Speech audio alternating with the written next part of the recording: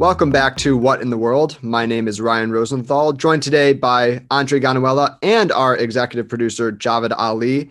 And there is a lot on our plate today. Andre, where are we going to start?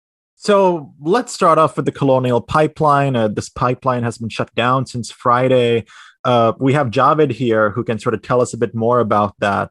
Javed, what's been going on the Colonial Pipeline? It's been a big issue, but I don't think our audience will necessarily understand what exactly is happening, why this is shut down, and so on. Yeah, hey, Brian, Andre, always great to be with you, and thanks for having me this week. So on the Colonial Pipeline issue, this is a big deal, and I'm not sure how many people realize how big of a deal it is. So first off, let's just talk about what caused at least for now, the sort of temporary suspension of fuel and sort of gas deliveries through this one major artery known as the Colonial Pipeline. So based on all the information that's come out, this was a cyber directed attack by this Russian hacking group known as, I believe, as DarkSide. And instead of using cyber sort of methods that disrupt the activity with no other sort of objective behind it, and there's certainly been lots of destructive cyber attacks using what is known as malware. This was somewhat related, but with a different objective. The operation was designed to sort of impair the electronic ability of the pipeline to operate its system, but then basically demand a ransom. So that type of a cyber tool is known as ransomware. So once these electronic services or activities are interfered with or suspended, then a criminal group or some other organization will go to the victim and say, if you pay us X, X will then restore your services back to their normal function. So based on the press reporting that's come out so far, it does not appear that the company Colonial Pipeline has paid the ransom. I mean, that may have happened, but at least the information that's publicly available suggests it may not have. So with that said, they've tried to come up apparently with workarounds to make sure that the significant sort of volume of fuel and gas products that flowed through that pipeline all up and down the East Coast, and then I guess circling west into Texas, can resume. And over the last few days, it's led to an increase in gas prices. Apparently, depending where you are on the East Coast or sort of middle part of the country, up to 10 cents or more a gallon. And for some people, that's a big deal, and certainly has an impact on deliveries. So instead of the products flowing through this pipeline, apparently the sort of backup options have been to then move it over land, by rail, by sea, and that's just not as efficient as moving everything through a pipeline that then has sort of branches or arteries that go into sort of terminal points or endpoints, where the fuel actually then sort of comes out and then into a car or some other system that uses those products. So this is a massive disruption. It's had an economic impact. It's appeared to have rattled the stock market as well. The stock market is down now at least, I think, 4 or 5% this week, in part because of the anxiety over the Colonial Pipeline disruption. So that is having an impact too. And then there's this overall sort of psychological effect of just understanding these are the vulnerabilities that are associated with our critical infrastructure in the United States. And to me, what's one of the more sobering kind of contrasts with this notion of critical infrastructure protection is that in the early years after 9/11, and when I was just starting my government career and had gotten to the Department of Homeland Security in 2003, the whole notion of critical infrastructure protection, and that was a big deal after 9/11, was based on the physical security of all these different infrastructure sectors and systems. And so much effort was poured into that, and perhaps for all the right reasons.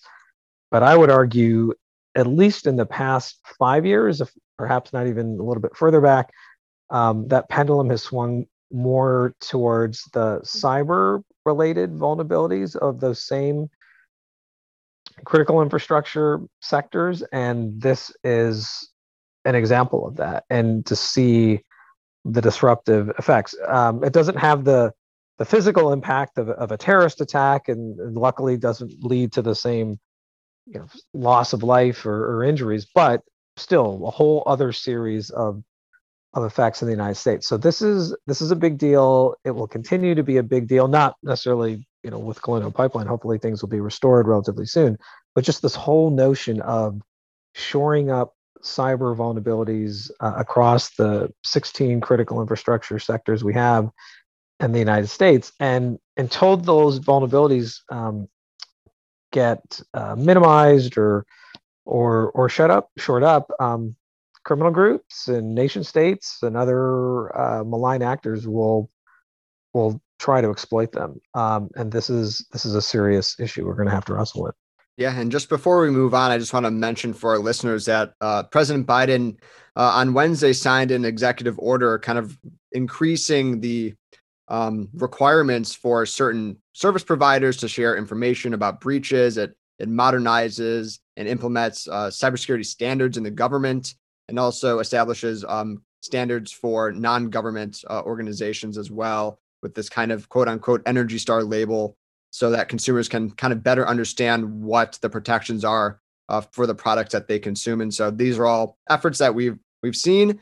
Not sure how successful they'll be. Of course, we've seen hacking and ransomware by state and non-state actors, in recent history, and a lot of them. And so this is just another kind of iteration in the ongoing kind of struggle to find a solution to U.S. cyber vulnerabilities.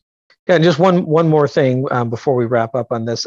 If you look at this operation, which again, ransomware by ostensibly a criminal group, although I have my reservations whether there isn't a foreign hand behind it. On the heels of the SolarWinds hack that affected not only the private industry but the federal government, so the massive breach that started in the spring of 2020 but was only discovered by the end of 2020, and all sort of signs point to Russia as being responsible for that. And then just a couple of weeks later, in early 2021, sort of another big breach was exposed that had a apparent Chinese hand in it, and that had affected sort of the Microsoft suite of products, and hundreds of thousands of users were affected by that. So this is just this seems to be the latest in an ongoing series of cyber operations directed against the United States, against government targets, private industry, critical infrastructure, you name it. And again, until we get better at not only cyber defense, but drawing lines in the sand and imposing costs either on nation states or criminal groups or other adversaries, this is going to continue, and we're not going to see the last of these, unfortunately.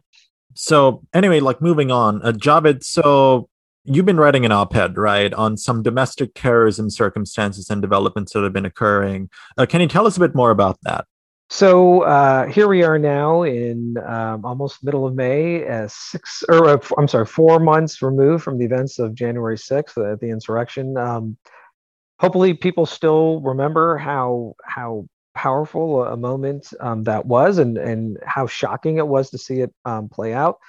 And then almost immediately in coming into office, the Biden administration said that they were going to do more, which included creating a new senior position and a team underneath that position at the National Security Council. So when I was in the Trump NSC, that position and team that is exclusively focused on domestic terrorism did not exist. So this is the first time that position has been created. And then since that time, in sort of the late January period, that position led by a person named Josh Gelser, who's a good friend of mine, and also his previous NSC experience in addition to other federal service.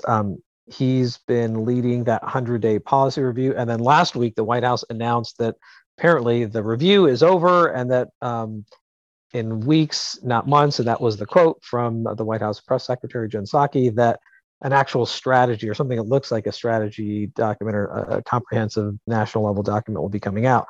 But in between late January and whenever the strategy document is going to come out, there have been a number of concrete steps announced by different departments and agencies. And again, these steps, both individually through the lens of each department or agency, and now collectively, this is a new approach that the federal government has taken. I don't think we've ever seen anything this sort of comprehensive before on the domestic terrorism issue. So quickly, just kind of running down the list, the Department of Defense announced a countering violent extremism working group. That may not be the actual title of the working group, but it's a group that has that's been supported at the highest levels by Secretary Austin and has 4 lines of effort in it. So 4 different kind of work streams on this whole issue of extremism within the military and also civilians in the department. And part of one of those lines of effort is focused on training and education to sort of spot signs of radicalization or perhaps even mobilization to violence within the military or civilian personnel. And then there's another line of effort on screening. So making sure that people who potentially hold these extremist views don't get into the department or into the actual uniformed military and are sort of filtered out through this screening process. So we're in the early days of this, not yet sure how effective it'll be, but at least there's a recognition that there's a serious problem within DoD, and this working group is now the sort of lead within the department to help kind of organize these lines of effort and see what results they deliver. So that's one. Next, the Department of Homeland Security has announced a number of things that it says are specifically focused on domestic terrorism. One is kickstarting an office that I had a lot of interaction with over the years that is focused on preventing radicalization or combating radicalization. It was in the previous years focused more on the international terrorism side of things and jihadist terrorism, but now it's going to focus on domestic terrorism in addition to the traditional jihadist one. It's been renamed as a Center for Prevention. So again, I'm not sure it's rolled out yet officially, but they've announced it. Another thing that DHS has said it is going to do is rehabilitate, for lack of a better word, an analytic team in the DHS Office of Intelligence and Analysis, and that's where my position was when I served at DHS, that's focused exclusively on domestic terrorism. Now, there used to be a team that did that going back to 2009, and that team was shut down in the aftermath of a controversy over a report that they were trying to produce, which was analytically sound, but got wrapped up into some pretty controversial politics. And so I always thought that was a mistake that the department made back then. But hopefully now they'll bring that back, and we'll see how that contributes to this broader DHS effort and leading analysis from what the folks there see. Another thing DHS announced, similar to the DoD effort, is a program designed to look at potential extremist sympathizers within the ranks of DHS. DHS is the second biggest federal department outside of DoD, so I believe there's over 240,000 folks across the different DHS component agencies. So that's going to be another big thing that DHS tries to do. And then the fourth thing that DHS recently announced, or over the last couple of months has announced, was an increase in grant funding to state and local governments to spend a minimum sort of threshold of these grant dollars on Homeland Security focused on domestic terrorism. So that had never happened before either, sort of a benchmark that's put into these grant allotments that state and local governments who receive them will have to direct towards domestic terrorism. So there's a lot that DHS has said it is going to do or started to do, and I think that's encouraging. Next, looking at the Department of Justice and the FBI, the Attorney General, Merrick Garland, has said that domestic terrorism is going to be a major priority for the department. He also, this is a very personal issue to him because he was the lead Department of Justice official overseeing the Oklahoma City bombing in 1995 and prior to 9/11. That was the single biggest act of terrorism in the country committed by Timothy McVeigh and his accomplice Terry Nichols, who were anti-government extremists. And so the Attorney General has said that not only has this been elevated as a priority issue, that he has put in a funding request for more dollars for FBI and DOJ teams focused on this issue. He's also said that he's going to, or the department's trying to increase its collaboration with state and local government and the governments and the private sector on domestic terrorism. So DOJ is certainly stepping up. And then FBI Director Wray said in March that the number, now this is a general number, not specific to any one particular threat within the broad domestic terrorism landscape, but he said that the number roughly, at least back then, in March of domestic terrorism investigations was around 2,000. And he said that was a doubling of the number that FBI was leading when he became director in 2007. So not to say that FBI investigations alone are the metric that suggests that a threat is increasing or decreasing, but when the number of cases has doubled in 4 years, that certainly points to a trend. So it seems like the FBI has definitely stepped up its focus on domestic terrorism. And then lastly, another organization that I work for, the Office of the Director of National Intelligence, had put out in March a first ever, at least unclassified report on domestic terrorism and established what I would call an analytic framework or a taxonomy for at least how the intelligence community, led by the ODNI, categorizes different types of domestic terrorist threats. So there's one category of racially motivated extremists. There's another category of anti-government extremists. There's another category of animal rights and environmental extremists. And that I thought was another sort of good step from the intelligence community side to put out an unclassified report that at least gives some sense of what the intelligence community thinks. And we'll see if that framework then gets used by other departments and agencies. So I know that was a lot, but I do think that it shows that this administration is trying to increase its focus and doing more. And then it'll be really interesting to see, hopefully again in weeks, what that national strategy document led by the NSC looks like and how it tries to integrate these different things that I've just talked about in a more comprehensive and holistic approach. Absolutely. Well, thank you for that overview, Javed, and also a preview for your forthcoming op-ed, which we'll have linked in this episode description once it's actually published. I now want to turn to the escalation of hostilities in the Israeli-Palestinian conflict. We've seen over 50 Palestinians having been killed as of Wednesday, 7 Israelis. Thousands of rockets have been launched from Gaza. We've seen airstrikes by the Israeli government into Gaza. We have Jewish mobs and Arab mobs attacking one another. And so this is, again, as I said, the latest escalation of hostilities kind of originating, or at least recently, from this, I'd say, property dispute, which, again, with, some restrictions over an Arab kind of plaza at the beginning of Ramadan, and then leading to the Israeli raid of the Al-Aqsa Mosque, which, of course, is one of the most holy sites in all of Islam, has kind of led to this kind of escalation. And so, Javed, we'd love to hear your thoughts about this conflict, and maybe from the U.S. perspective, given you were a former senior official of the U.S. government, what your thoughts are.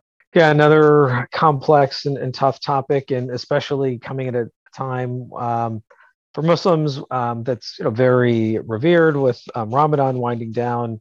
either today. Some people celebrate it today, and others tomorrow, and yet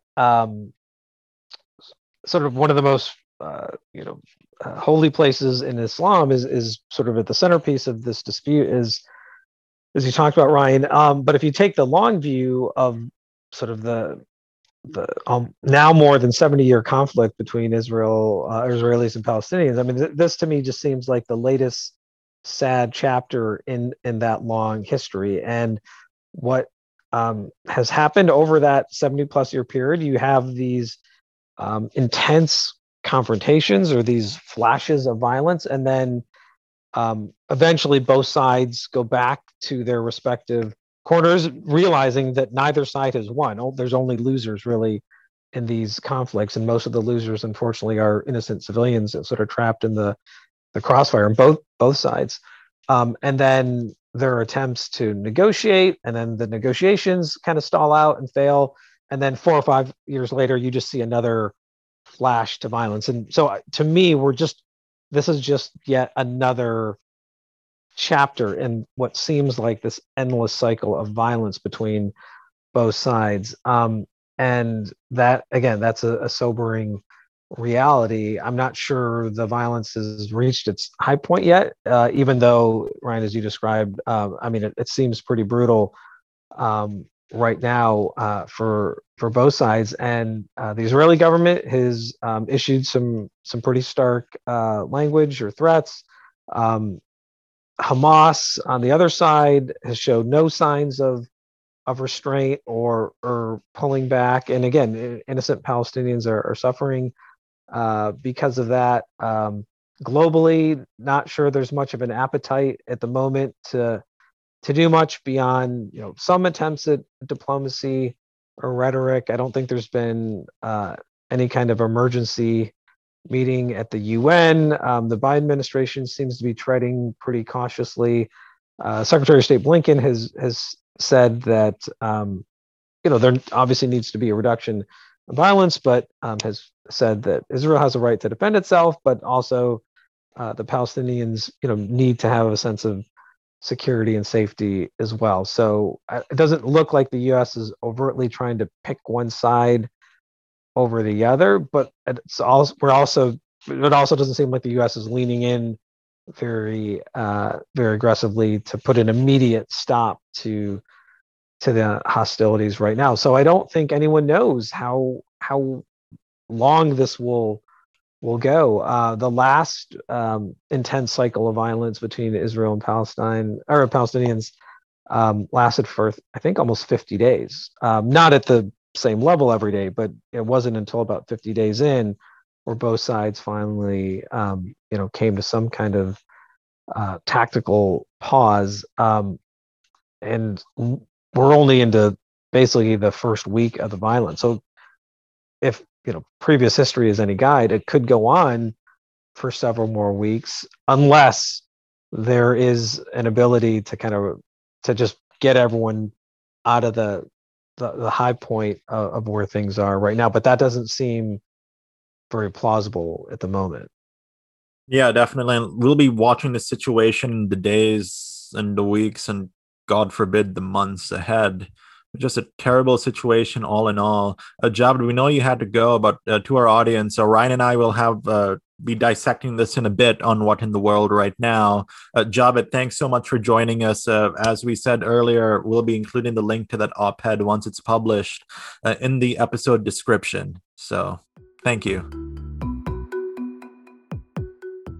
So Ryan and I, we had initially recorded sort of a rough draft of what we wanted to say about the Israeli-Palestinian conflict with regards to the recent developments that we've been observing over the past days and the last week, essentially.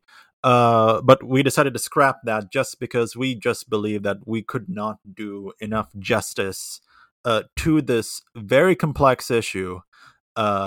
And so on. I mean, when we look at this issue, it is a very emotional issue. It's a very tense issue. Many folks in our audience are pro-Israeli. Many folks in our audience are pro-Palestinian. And no one, frankly, is waiting for Andre and Ryan to talk about their own opinions on this. Our opinions are not going to, contribute to the discourse in a constructive manner. That is not to say, we don't have views on this. We have, very nuanced, complex views, from an analytical standpoint. But we ultimately don't think that that's necessarily going to be the most helpful to this discussion on this very, emotional issue. I think we can all agree, a very sad issue. But what we can do is, here at the Burn Bag, we try to be objective. We try to be analytical.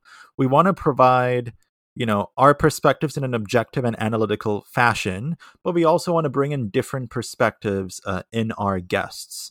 So what we're actively working on doing is we're trying to bring on pro-Israeli and pro-Palestinian voices to discuss their views of this conflict, their views of what is currently happening in the region, in the area, and where we have some invites that are sent out. We're still waiting to hear back on those, but as soon as we hear back from them, we'll let you know, and we'll try to be producing some good episodes on that, because again, it's a very complex issue, a very divisive issue, a very emotional issue. People, you sort of mentioned perhaps something about Israel or something about Palestine. A lot of people can get very angry because they might have family, friends, relatives, or they might, identify with the region in, whatever way they identify with the region, whether it's on the Israeli side or the Palestinian side. And it's a very tense topic. So Ryan, I'll sort of bop it off to you to share your thoughts on this. But yeah. Yeah, happily. And, it wasn't, easy to scrap a previous recording. Andre and I don't like to kind of limit what we say, but we want to be very careful in talking about this conflict, as Andre mentioned, just because we want to get it right.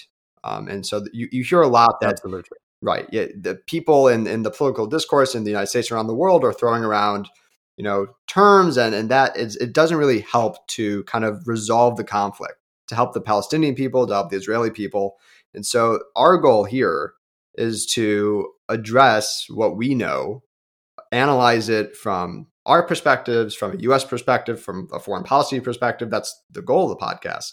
And in so doing, we can provide you with what we know, right? Some of the objective truths of what is going on in this conflict. And we can also provide you with perspectives, right? Not necessarily our perspectives, but the perspectives of both sides, because this is an issue with two distinct sides and other actors also involved. And it's important to point out that this is, again, not a one-sided issue. It's far more complex than that. And anyone who tries to simplify this issue is wrong, and at least in my opinion. I'm comfortable to say that. I agree. Right. I agree. And one of the reasons we started this podcast was to break through the misinformation, the lack of information that exists out there. We try to be 100% factual on this podcast. We bring in guests who we know will provide perspectives that are grounded in facts. Perhaps they have opinions, but they are grounded in facts and sort of grounded in these objective truths. And like our biggest fear, obviously, is providing something that might not, give you the full story, might have, perhaps some error in a way of looking at it and so on. And with this issue, it's very important to know all the facts. It's highly important to know all the facts. And because when you're looking at all the different timelines and so on, one side might claim the other side did something, and then you extend the timeline, and then it just becomes a very convoluted mess. And we had the Lieberman episode with Professor Victor Lieberman release this past Monday. We recorded that about 2 weeks ago, actually.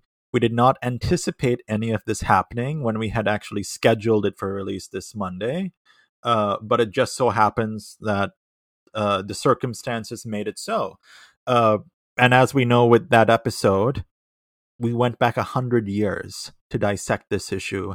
And Ryan and I can't necessarily dissect this issue in 10 minutes or 20 minutes with our base levels of knowledge and so on. And something that I've been very vocal about with the podcast, for folks who personally know me, I am very much against, the idea that you can just form policy opinions based on some slide from Instagram you read, or as you slide through, or some random TikToker who gives you this, information and so on. You had to really do deep investigation on this. You had to read all the different perspectives, whether they are Israeli voices, whether they are Palestinian voices, whether there are third party voices as well. You cannot just form your opinions based on what you see on social media, whether it's on Instagram or TikTok. And we do not want you to form your opinions based on what you necessarily hear on this program. Our program should be a starting point for you to do further investigation. Perhaps you can walk out of these episodes with ground level understandings of yes, what is going on? Why is it important? But if you're going to have a good, strong opinion on this, we want you to do further investigation, read up more, and educate yourself. Because the lack of education is contributing to a lot of chaos in our world. Very well said. And with that, what we will be doing is we will be providing resources. We will be providing week over week updates as this conflict progresses. And again, it's a great tragedy on both sides of the issue, and we want to make that very clear. Andre and I, as we said, we have our own personal beliefs on this, but in that we both believe that there are losses on both sides. Both sides are contributing to the escalation of hostilities, and we will be discussing them, as it progresses.